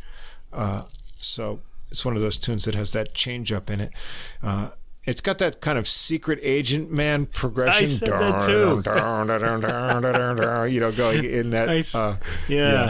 If you know that was my note Johnny as well. Rivers kind of thing. Yeah, it's got that guitar in the right tone from that era too. And Radley shows a more fluid, jazzy soloing here with lots of fast lines. The melodies always have really good direction and connect up with what he was doing previously. He's a soloist that really makes you want to keep listening to what he's going to do next. Nussbaum gives excellent drive with the cymbals on this one, and he also gets an enthusiastic solo after Radley. Track 6 is another cover, Golden Earrings by Victor Young. This one has a drum tom intro, ringing note figures from Radley. It's a pretty minor melody, and Radley's melody and chords and Anderson's bass line, his working together with a nice descending bass line. They sort of just sync really well. Radley's solo here is jammed with ideas and rhythmic repeated phrases set to the subdivided groove that Nussbaum works up.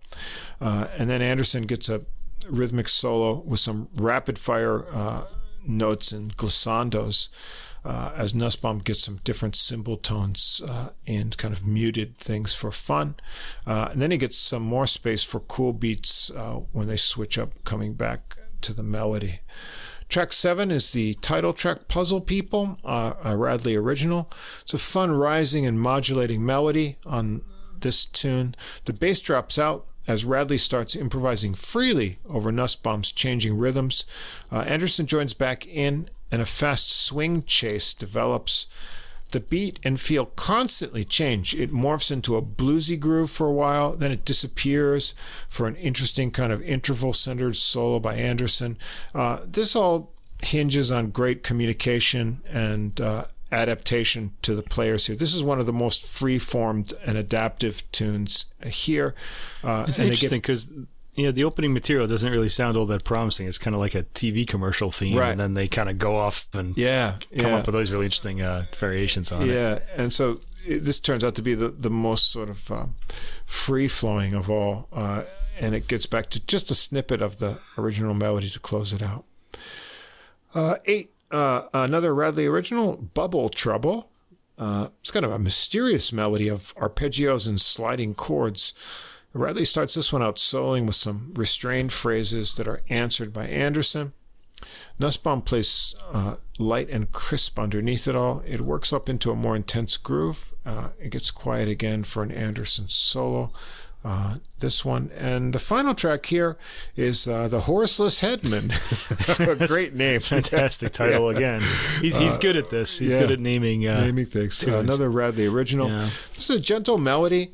This is like as you think, the Headless Horseman or anything, a horseman. This one has this kind of Western kind of atmosphere to it. And this is the most kind of composed straight piece. It's just a gentle melody.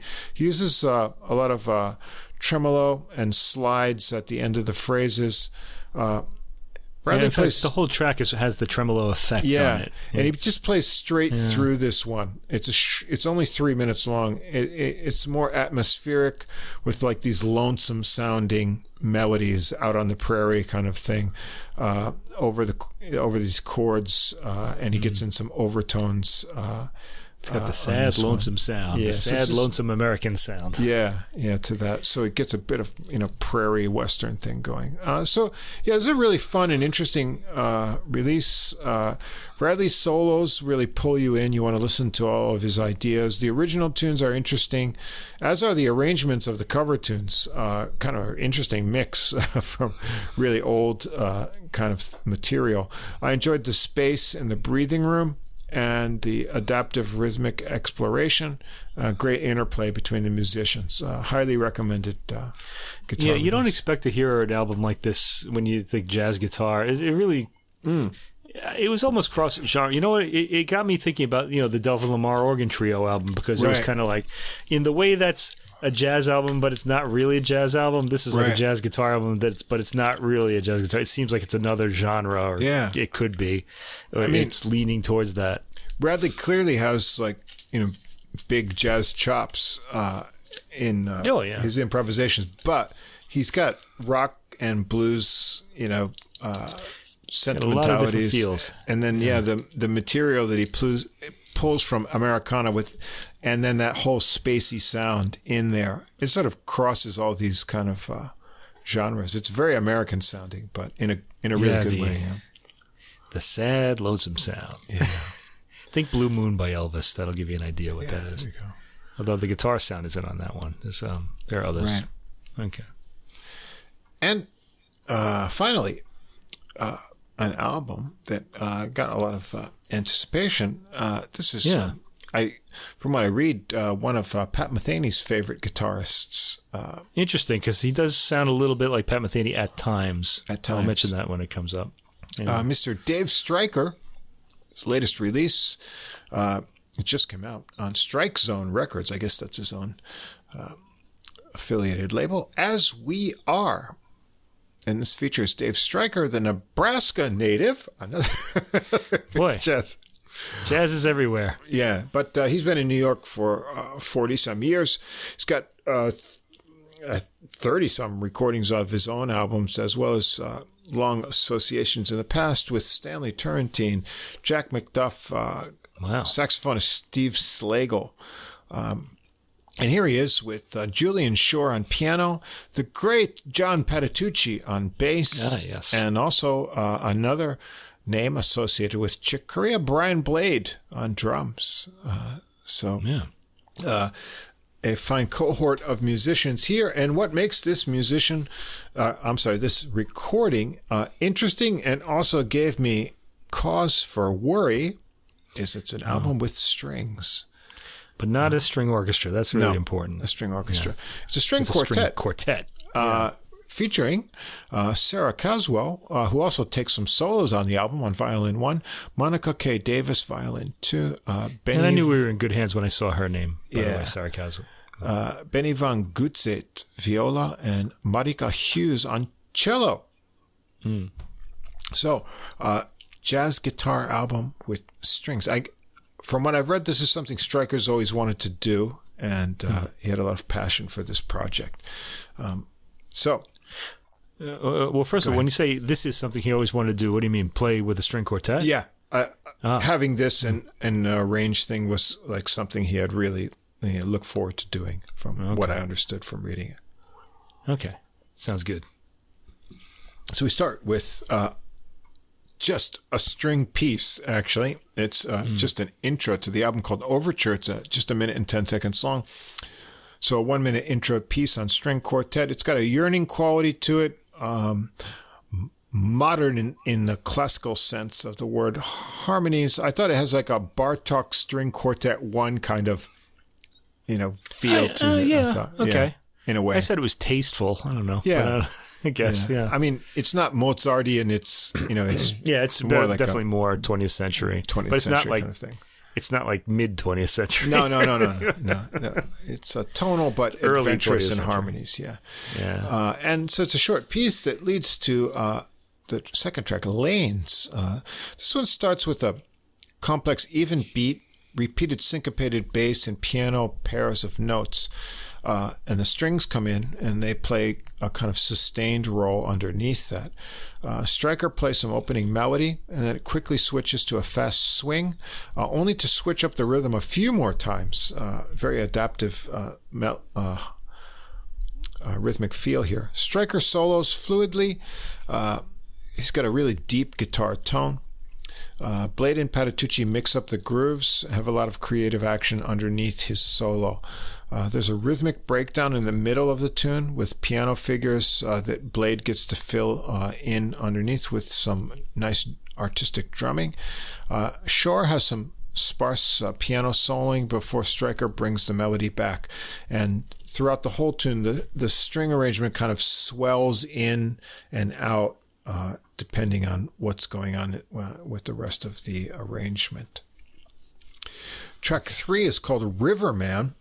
This starts with some mysterious kind of high violin string and other sounds in the background. I guess it's harmonics playing on the harmonics. Kind of like a water-themed natural environment evocation. Stryker brings in some... a bit ghostly, really. Yeah, it's unnerving, kind of, Stryker brings in some rubato and sparse notes before Patitucci comes in with this real loping bass line in a 5/4 time signature. Stryker stays down in the lower register with his melody, which contrasts with the strings that come swelling in above. And Sarah Caswell gets a violin solo here. She plays with soft attacks and swooping lines, kind of matches this river theme. Stryker a combination of country and classical, really, her solo. I had a bit of country feel in it. A little bit of country, too, yeah. Stryker, she has a really interesting tone. Caswell, you mean? Yeah, interesting tone. Violin, okay, yeah. Okay. Stryker comes back again. This time he mixes some bluesy figures in a really relaxed solo. And behind all of this going on, Blade has some really nice cymbal textures that create an ambiance. I wanted to, this is the one that I thought sounded a lot like Pat Metheny when he gets his solos. This is when I thought of Pat Metheny specifically here. It had this airy, glidey quality to it that Pat Metheny's music has. But I feel like, Pat Metheny reaches these levels of just joy and ecstasy that really doesn't happen here. It may not be what he's going for. Yeah. But it's a bit more subdued. This reminded me a bit of Pat Metheny when he took his solo here. What else is going on in this tune? Shore just has some sparse lines over Patitucci's pulses, and then the tune kind of fades out in that same mysterious sound of the beginning for kind of the harmonics. Yeah, the harmonics. Track 4 is Hope. This is kind of an even rockish beat with a bass pulse on this tune. The chord changes are kind of uplifting. They're ascending and reaching. They kind of match the title of Hope. I guess that was what he's going for, this kind of uplifting feeling. As are Stryker's phrases in the melody that he puts over that harmonic backing. Shore takes a piano solo that focuses on rhythmic figures. The lines are well connected. And when Stryker solos on this one, he also makes the most of the kind of rhythmic figures going on in the backing of the tune. Patitucci gets a short bass solo. He gets a real cool rhythmic thing going on. I dug this. But his sense of attack and pitch are really great. He hits, bass is acoustic bass doesn't have frets, right? So you imagine this big woody instrument. Sometimes bass players are, they're not always exactly on the pitch. Patitucci is like always spot on, and he has this great clear attack, and he can play with the pitch just a little bit within one note, just by rolling his finger a bit. And he gets some really interesting, amazing things going. That depends on being, just having that perfect touch. Let's see. Then Stryker brings the melody back. They vamp quietly over the strings before the end of this tune. Pretty serene tune. I guess Hope is a serene nice feeling. Arrangement. Yeah. 5, Saudade. I guess that's how you say it. Yeah. Saudade. It's a memory. It means a memory. Saudade, yeah.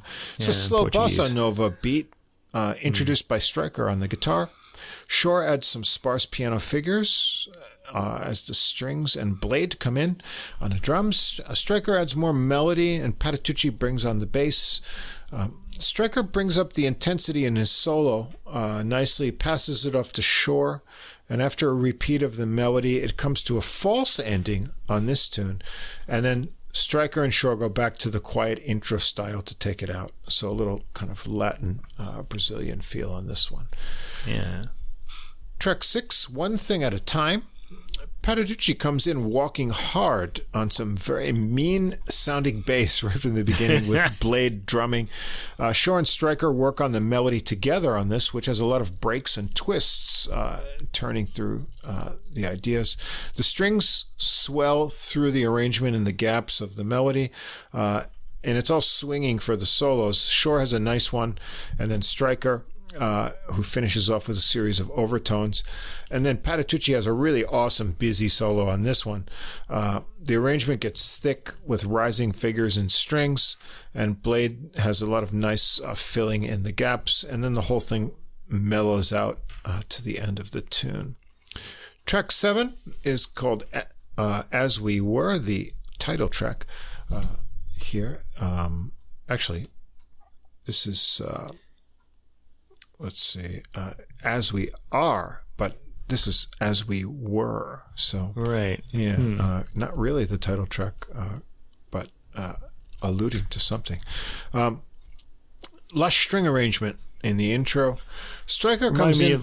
Remind me of the Debussy string quartet, by the way, the kind of sound. Yeah. Yeah. It's very lush same tone. Not the same melody or anything like that, but it had that tone. Stryker comes in on the pickup notes to the melody for this tune, which is a slow ballad, and he gets some really thick double stop figures, which always sound cool on guitar. The beat comes in and goes nice with Blade's cymbals. Patitucci has a really thick and resonant solo. It's like, It's like molasses gooping out of the bass on this one. Yeah, it's great. Stryker brings the melody back with some more lush strings for the end. Nice tune. 8, Dreams Are Real. Stryker introduces alternating phrases of 6 and 5 notes as if like questioning and answering himself for this kind of motif. Patitucci comes in below. Stryker goes to the melody as the strings and blade join in. And Stryker has a nice solo on this one. He gets into some modes early on and then switches over to some bluesy phrases. There's long lines of string interlude with Shore ending, adding interesting piano figures. Track 9, the final track is called Soul Friend. It's a loping, slow, bluesy melody that's played together by Stryker and Caswell on violin. And Caswell solos first. She's really feeling the blues here. I thought she sounded a bit like Stefan Grappelli here. Yeah, the swooping, bluesy riffs and lines. Yeah, it's kind of light. It's kind of that. Yeah. Stryker's bluesy too. But he gets in some ripping fast runs in his solo. Just when it feels like he's chilling out, he comes back with another great bluesy string of phrasers. And then what I like here, as I said, string arrangements on jazz albums, at least through this whole album, they haven't been too intrusive. They sort of come in and swell in and out. But here they actually use the string for something really cool. So after Stryker's solo, he and the strings get kind of this pizzicato vamp going. So, he's doing very staccato kind of fingering. And so the strings are pizzicato, except for the cello, which gets like a longer line in contrast. So it's a really cool usage of the strings with the guitar. And you've got that one legato note of the cello. That's great. And over that, Patitucci comes in and jams out with like this really bluesy bass solo.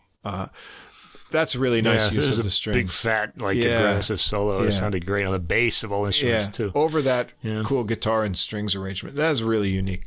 And so after that repeat of the melody, Stryker gets in some final cool note flurries to close things out. So, although I'm not usually of a fan of strings on jazz albums because they usually get a little syrupy or overdone, this is rather nice. Very tasty playing by Stryker, and as you would expect from Patitucci and Blade. Shore doesn't do a lot here, but what he gets in is really tasty. The string instruments, the arrangements are interesting. They add some interesting possibilities to the arrangement, especially in the last tune, as I mentioned, rather than just backing. And Caswell's solos are a nice kind of extra sound and tasteful as well. If playing with strings in a way was something Stryker wanted to do, I think he pulled it off really well here, and you get a high level of musicianship, nice tunes with variety, good arrangements overall, and with these musicians, the level of interplay is really high, so they're communicating with each other really well, and that sort of free-flowing changes up in rhythms happens a lot in the middle of the tunes. Yeah, these tunes they're pretty spacious. I kind of thought like that. But for me, I found myself listening more to Patitucci than to anybody else. I just liked his whole sound on this. I guess that's inevitable for me. I don't know. Yeah, he's got that thickness and the clarity of attack that sounds so sure. Like, he exactly knows the road he's pounding down, So, yeah, he's... Yeah, I like this enough. I don't know. For me, the strings... They were good, but I mean, I think I prefer them not to be there, to be honest. I don't know. It's just personal taste, really. I don't want to say that because I know that's why he made this, but I know, right? I can always do without the strings on most jazz. I mean, I think that's always the case with Bird me, with strings, that's about it.